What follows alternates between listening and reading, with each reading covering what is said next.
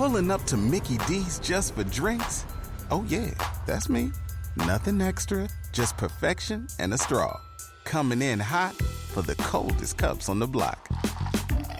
Because there are drinks. Then there are drinks from McDonald's. Mix things up with any size lemonade or sweet tea for $1.49. Perfect with our classic fries. Price and participation may vary. Cannot be combined with any other offer. Ba-da-ba-ba-ba. Hi, it's Matt Harris, host of this podcast, and so happy for the support. I want to let you know that I use Anchor, and you too can use Anchor and make your podcast. You record and edit right from your phone or computer when you use Anchor, and you can even add any song from Spotify. Anchor will distribute your podcast for you so it can be heard on Spotify, Apple Podcast, and many more. Download the free Anchor app or go to anchor.fm to get started. Thank you. Impact of Influence, the tragic story of a powerful South Carolina family and the mysterious deaths that they are linked to. Once again, thank you, and we are so happy to have you back with us. The podcast has been more of a success than we ever dreamed, and hopefully it will lead to some sort of justice for all those involved. And we want to ask you to reach out to us with any information you have, or maybe things that you hear us say that you don't think were said correctly. We're more than happy to hear from you. Join Seton Tucker on Seton Tucker's Facebook page, SETON Tucker. Matt Harris from the Matt and Ramona Show on 107.9 WLNK through Facebook, or mattharris1028@gmail.com. In this episode, Connor Cook's deposition from 2020. We will get to that. There's some really interesting things in that. Also, we're going to talk to an attorney who works in that area and some of her thoughts on the various cases that are all tied up with the Murdaugh family, the boating accident, Stephen Smith, etc. Seton, hello. Hello. So the latest we want to start with, by the way, is the news that broke out just a few days ago. Actually, as we're recording this, it was one day ago, about Duffy Stone, the 14th Circuit solicitor, and the fact that Duffy has recused himself from the investigation into the June double homicide of Paul Murdaugh and his mother Maggie, and give us the facts on what happened here. Okay, so on August 11th, he sent a letter citing the events of today's SLED investigation of the homicides of Paul and Maggie Murdaugh. I am asking you to assume all prosecutorial functions in this matter immediately. There. That's, people have been saying he should recuse himself from prosecuting the cases because of how tight he is with the Murdaugh family. He's basically handpicked by them to replace the senior Murdaugh who had died, or decided not to run, I should say. Right, and they donated to his campaign, and, he had ties to the family, but back in June, he said, "To my knowledge, there is no clear suspect in the case at this time." So since he said that back in June, it kind of makes you wonder, is there a suspect? I mean, they have no suspect, nobody's been arrested, so we don't know what happened on August 11th in the investigation that made him decide that he no longer needed to be involved. I talked to an attorney who speculated that maybe he's just getting ahead of it. Maybe he, being so tight with the Murdaughs, they could be constantly asking him, what's happening, what's happening, what's happening? And the more that he gets asked, the more he might release that shouldn't be released. This way he just walks away. He talked to an ethics professor from USC Law School and used him as a consultant, and said that with that conversation, he discovered that maybe it's best to walk away. It's very possible he's going to have to be deposed in the lawsuit that may happen with Connor Cook's family citing a conspiracy with a lot of the DNR officers and SLED and that sort of thing. So he might have to appear in that court case. So maybe he just decided there's too much. I would hate to have somebody get off on some sort of technicality because I didn't handle something right. Yeah, I thought it was pretty responsible for him to have this consultant and really being on top of it and making the decision to do it was probably, obviously he had a reason to do that. But now that there is more active litigation with Connor Cook's suit and all of that, it probably is a lot. Yes. And again, thank you, Island Packet, for the reporting on this. And Post and Courier. Yes. And it was 2006 when Stone took over the office that 3 generations of Murdochs had served in that role. And then it was 2 years ago, for those who have been paying attention, when Mallory Beach went missing after the boat crashed into a bridge near Paris Island. And Stone had almost immediately stepped away from that investigation. And it was an ethical decision he decided at that point because the boat's occupants were related to employees in Stone's office. So he has stepped away now. So that brings us to the deposition that was released just a few weeks, or actually from the time of this recording, about a week ago, Connor Cook, that was taken in 2020 about the boating accident. There's other episodes on the boating accident in our podcast. You can check back and find out more. The boating accident that killed Mallory Beach in 2019, where eventually Paul Murdoch, who has since been murdered, was charged with boating under the influence, involving a death and 2 counts of boating under the influence with injury. This document is pretty interesting, and I want to ask you first, though, Seaton, why was this deposition even taken? Who took the deposition? Not specifically the attorney or whatever, but why was Connor Cook giving this deposition back, and I think it was January of 2020 or December 2020? So this was part of the civil litigation filed by Renee Beach, Mallory Beach's mother. Okay, so that's why, because this SLED has, or DNR, I should say, has maintained that Connor Cook has never given them a statement. This statement was not officially to DNR. This was a part of the civil lawsuit. Yes. Okay, so what are the major takeaways from this deposition? Okay, so my first major takeaway is that he was told to keep his mouth shut by Alec Murdoch when he was in the hallway, and told him to basically say he didn't know who was driving the boat. Now, this was corroborated in we went over in a previous episode, some of the nurses' statements. Okay, what else are the big takeaways? Okay, he told Anthony that he was scared that the Murdochs were trying to pin it on him. Okay. So he says that in his deposition, and he also says that he changed his story when he found out someone was trying to pin it on him. And we were wondering where he got that idea, and then we find in the deposition the incident in the ambulance.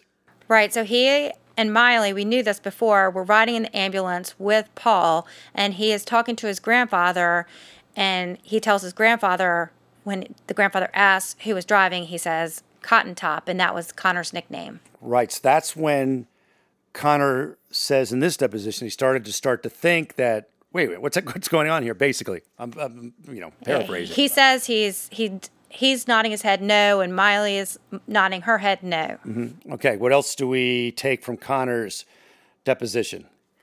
Well, he also says that he was mentions multiple times he was scared to tell the truth. And when asked why, he says, well, I was told to, and being who they are, I was doing what I was told. Okay, so he had the intimidation, feels kind of intimidated, is what you read into that. The takeaway or opinion I have on that is that it doesn't necessarily mean, and I talked to a couple of attorneys about this, that what Alec was doing was this really nefarious, awful, trying to trick people thing. It's possible, but it's also possible, my attorney friend said, if they were an attorney and they were there and it was a friend of theirs, a friend of their son's, they would have said the same thing. Don't talk. Well, any attorney, we've discussed this before, attorney tells you not to talk. Now, it could be, Alec, we don't know the intent of Alec, if it was a complete cover-up or if it was, hey, this is what I'm in lawyer mode, you guys don't talk. But he's not mentioning, it's almost like he's scared. He doesn't say, he said them being who they are. He doesn't say any specific name. True, them could be Paul, Alec, Grandpa, all the Murdochs. Right, it could be anybody. So that brings us to one of the real big takeaways or big splashes that was made with his deposition. And we will give it to you as we read down the deposition. Seaton, you can handle the questions from the attorney, and I will be answering with the answers that Connor Cook gave. Okay, so do you know anything else, any other incidents that would cause you concern? Yes, sir. What's that? There's a couple of things that had happened in Hampton that I'd heard about. What's that? Well, one was said that Paul had pushed his housemate down the stairs and she died and nothing ever happened. And another one, there was something that Paul was supposedly involved with a guy, got found beat up in the middle of the road that they got out of. Wow. Yeah. I mean, they don't say, and he says he doesn't know names. He goes on that they ask him specifics about that, and he doesn't know specifics. One of the interesting things is, or something I should point out, is that this deposition from Connor was taken before everything became national news. This story wasn't in People magazine and in podcasts and whatnot. So the rumors of the tragedies or untimely deaths that surrounded the Murdochs was well known in that community. Right. Island Packet was reporting on it, but it was not national news at that point. Take a little break and get you ready for some traveling you've got coming up, some international trip where you want to be able to at least get around, right? So you want to learn the language of the country that you're going to. You want to experience it with a little bit of knowledge going in. And you can get a lot of bit of knowledge when you use Rosetta Stone. It's the most trusted language learning program. It's available on desktop. It can also be used as an app on your phone or tablet. And Rosetta Stone teaches through immersion. It's instead of memorizing and drilling vocabulary words, you learn by matching audio from native speakers to visuals. You read stories, you participate in dialogues, so you are ready to go. It's the most trusted, time-tested app out there. They've been the expert in language learning for 30 years. Buy Rosetta Stone now, and you never have to pay a renewal fee. Don't put off learning that language. There's no better time than right now to get started. For a very limited time, Impact of Influence listeners can get Rosetta Stone's lifetime membership for 40% off. That's 40% off unlimited access to 25 language courses for the rest of your life. Redeem your 40% off at rosettastone.com/today. So we are going to, so we're treading lightly. That's what's weird about this, because we want to tread lightly on rumor, but the fact that he believed it to be true, that's not a rumor, because he believed it to be true. And there were rumors, and we assume that the case with a housekeeper falling down the stairs to her death is Satterfield. Well, it could be, but we've mentioned in our other podcast that Maggie and Paul were mentioned in her obituary as almost like family. Right. So, I mean, that... What doesn't have to be true, and it just has to be that there was a rumor. A rumor isn't necessarily true. It's just something that Connor says in his deposition he had heard. They have never been convicted or indicted on any of these charges. And if you're wondering what the Satterfield situation we're talking about is, this Gloria Satterfield, who she was young, and she fell and died on Alec Murdaugh's property, and there was a lawsuit that came from it. There's a settlement on their homeowner's insurance. Yes. And the person who we think, or I think it's fair to think that Connor thinks he's talking about, that was beaten in the middle of the road, according to his deposition. A rumor doesn't mean the rumor's true, but the fact that he believed it was true means there was a rumor. Lines up with the Stephen Smith case, where Stephen Smith's death was ruled a hit and run, but there were law enforcement officials who believed it to be something else. Right. And that's on a podcast as well. And the other question I have, I know they grew up together, but I'm also like, why are you hanging out with someone if they have pushed someone down the stairs and involved in a potential beating? I mean, if you believe these to be true, I don't know. Well, I mean, I know they grew up together. People at that age don't always make the best decisions, but of course, also just to play all the angles, maybe Connor didn't hear about those till after that could the be boating true. accident. Yeah, I didn't even think about that. People are like, you better not say anything. You know what happened is da-da-da-da-da. Now that's possible, but it's also possible that he heard the rumors. He didn't really, put much stock in them. But the Murdochs, they had boats, they had a place to stay, they had a hunting area, and we know that all the kids on the boat had hunting licenses. I believe all of them. Yeah, they were all, which is just normal in that area. Outdoors. So you're young. We've all had some friends that probably our parents wish we weren't hanging out with. So those are the big takeaways from Connor's deposition. The other news that has come out from the Island Packet, and the writer is Drew Martin. Miley Altman, her boyfriend, Connor Cook, who we're at the deposition of, did a 1-hour sit-down with DNR, South Carolina Department of Natural Resources, and this was the night after the fatal accident. And like I said, it was an hour-long interview. This is 48 seconds of it right here. I never saw who was driving again. Who was the last person you saw driving? I'm pretty sure it was Paul. But it could have been back and forth between it because he was just, not in his right mind. Like, he was just like, I need to drive and all this kind of stuff. He was, like I said, he's very persistent with driving. So I'm pretty sure. Because I don't know that for a fact because I was still standing, like I was still facing forward, like I wasn't like, constantly looking back. Mm-hmm. But like as I was looking forward, like the last person I saw was him. So. Okay. So she believes that Paul was the driver, but she says she doesn't know for a fact. She says, one of the quotes, if you couldn't pick it up, was, "I'm very sure it was Paul, but it could have been back and forth between them," Connor and Paul. "I wasn't constantly looking back," because she was comforting Dowdy. So she does mention in her written statement that she looked back. Yes. And it also, we have to note that we are missing the audio of Anthony Cook from that evening. There you go.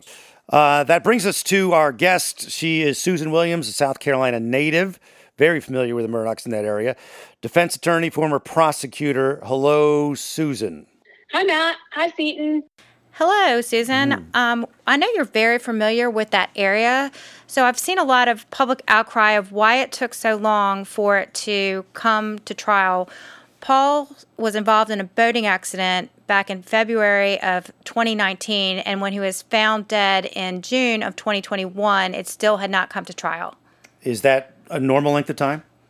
Well, yes and no. The typical time frame for 3 counts of felony boating under the influence when we're not in COVID is about 1 to 2 years. It doesn't move as fast as what we see on TV shows like CSI or Forensic Files or whatever it is folks are watching. But on TV, we see an arrest, a few meetings with lawyers, a trial, and a verdict all in less than an hour. And that's just not really the way it works at all. So I would also ask you this question. Did COVID or could COVID have affected the delay on prosecution? Right. So the courts shut down. They opened and shut down completely. That we were going virtual at some point. But just last week, Charleston County had their first jury trial that they've had in just about a year and a half. The other part of this with COVID is SLED. The evidence has to be processed by SLED, the South Carolina Law Enforcement Division, which, as you know, is the equivalent of the FBI in South Carolina.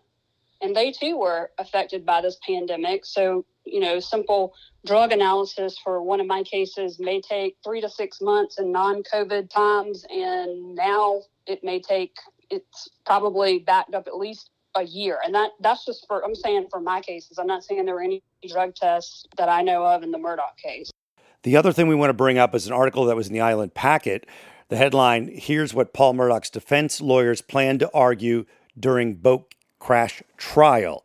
So they went on record as saying what their defense was going to be. What do you have out of there that jumped out at you, Seton? Well, so his attorneys say that they were confident in his defense, that they believed that there wasn't enough evidence for him to be convicted guilty beyond a reasonable doubt.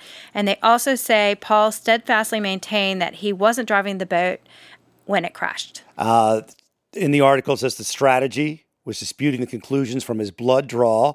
And also, the jury being swayed by the publicity, and also that there was confusion. In fact, DNR files, they say, show passengers of the boat gave conflicting statements to investigators about who was driving when they crashed. At the time, the investigators were unsure whether it was Murdaugh or Connor Cook. That was what the defense was going to paint. And Susan, we bring you back in, Susan Williams. We seem to think there was confusion. Do you agree with that?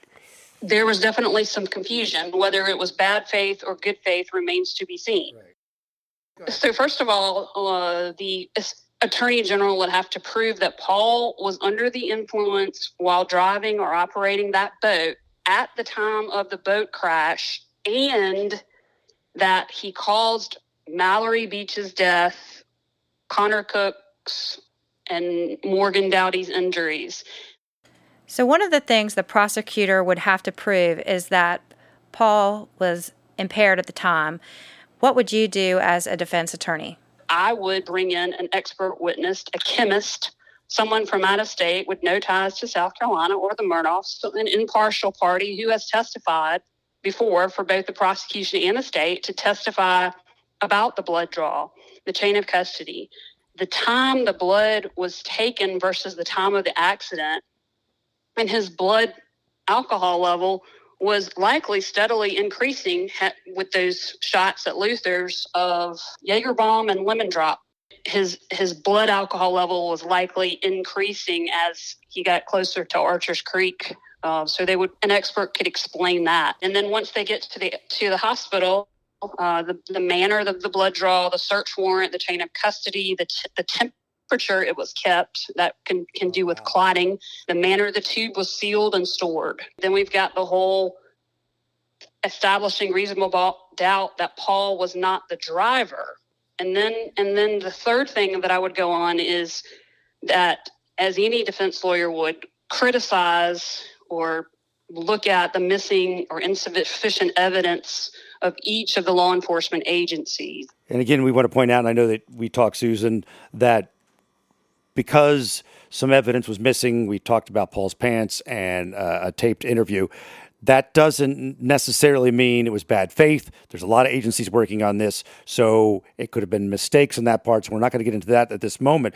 Well, one thing I kind of wanted to go over is we've mentioned in previous episodes that some of the DNR officers had some connections with the Murdaugh family. So I was just hoping that you could go over some of those. Yes, some of the DNR officers as well as the Beaufort County Sheriff's Office. But first, I want to put out there, we don't know if these officers' actions were intentional, unintentional, error, small town, working under extreme time constraints, limited resources, multiple agencies.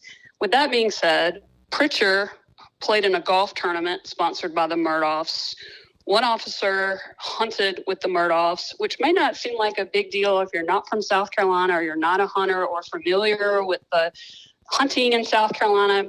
Moselle is 1,670 acres, which is like over 3 times of the size of the city of Charleston, private hunting land, perfect for deer hunters, bird hunters, turkey hunters. Even women hunt in South Carolina.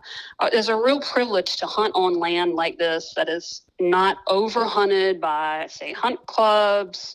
They may have buck management. Some private landowners have rules that the owners will allow you to shoot, but only, if it only has certain points on one side. But some real trophy bucks to be hunted out there on Moselle, I can imagine. Of course, I've never been there, but deer hunting with an officer, that's why I wanted to highlight. That's kind of a big deal if that officer was in the hunting. There's a few other connections we talk about in one of the previous episodes as well, but I want to get to the response that DNR came out with to Connor Cook's attorney's allegations that there might be a conspiracy. What do you have, Seaton? Well, so they actually called it potentially frivolous, which I found, pretty strong words there. And he says, as Connor Cook's testimony reveals, he lied early on and often to investigators, refusing even to this day to provide a statement to South Carolina DNR indicating he knew Paul was driving. And in the deposition, you hear why he didn't talk to them. One of the reasons why was he's a little afraid, and also that Mr. Murdaugh had told him, Alec had said, don't talk. So I also, as we start to wrap up here, Susan Williams, South Carolina native, defense attorney, former prosecutor, are you at all surprised that we haven't had some solution to the murders of Paul and Maggie Murdaugh? And why do you think that could be?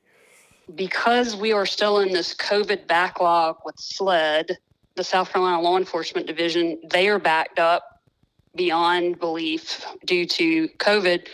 They know that this case is in the public eye. They know that and they are going to do everything they can. They're not going to rush this case or any other case. They're going to do a fine job. They're going to do a thorough job. And if and when they decide to release anything, then we'll know. But until then, they're not saying anything to preserve the integrity of their investigation. And that's normal. Susan Williams, thank you very much. Thank you for having me. Glad to have you. Is there any, would you like, if people want to get in contact with you, how would they do that? My website is www.swilliams-law.net.